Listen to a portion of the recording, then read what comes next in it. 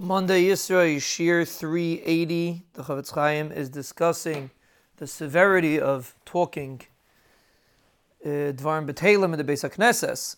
So he says that sometimes you have a person that's saying over stories that are full of Lashon Hara, Rechilus, before Kriyas HaTorah, and then they start laning the Torah, and the Yetzer Hara convinces him to continue, and finishes Lashon Hara while they're laning the Torah.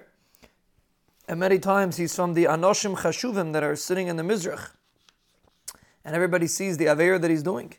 He's Mechal Shem Shemayim Berabim, in front of 10 people of Klal Yisrael. He says the Aveira is much more serious than regular Chal Hashem. He's over on the lav of Leisachalu is Shem Kadshi. So the ChafetzChaim says, look how many lavim this person's over. First of all, Lashon Hara Rechilus, which has many lavim and assays like we discussed. He's over the lav of Leisachalu is Shem Kadshi. He's mevatel kriyas HaTorah, even if he's missing one pasuk or one word, it's a terrible avera. Chazal say even if a person walks out in the middle of laning, the pasuk says about him, Va'izvei Hashem yichlu, Rachmana litzlan, the people that leave HaKadosh Baruch Hu will get destroyed, chas v'shalom. For sure, a person that's standing in the Beis Medrash, the Beis HaKnesses, and he's schmoozing,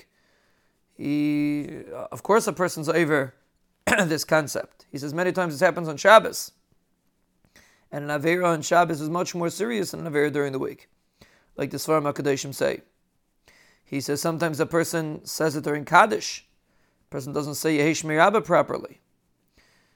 That the person that says Yehi Shmei Rabbah properly is Zeicha to a tremendous kapara.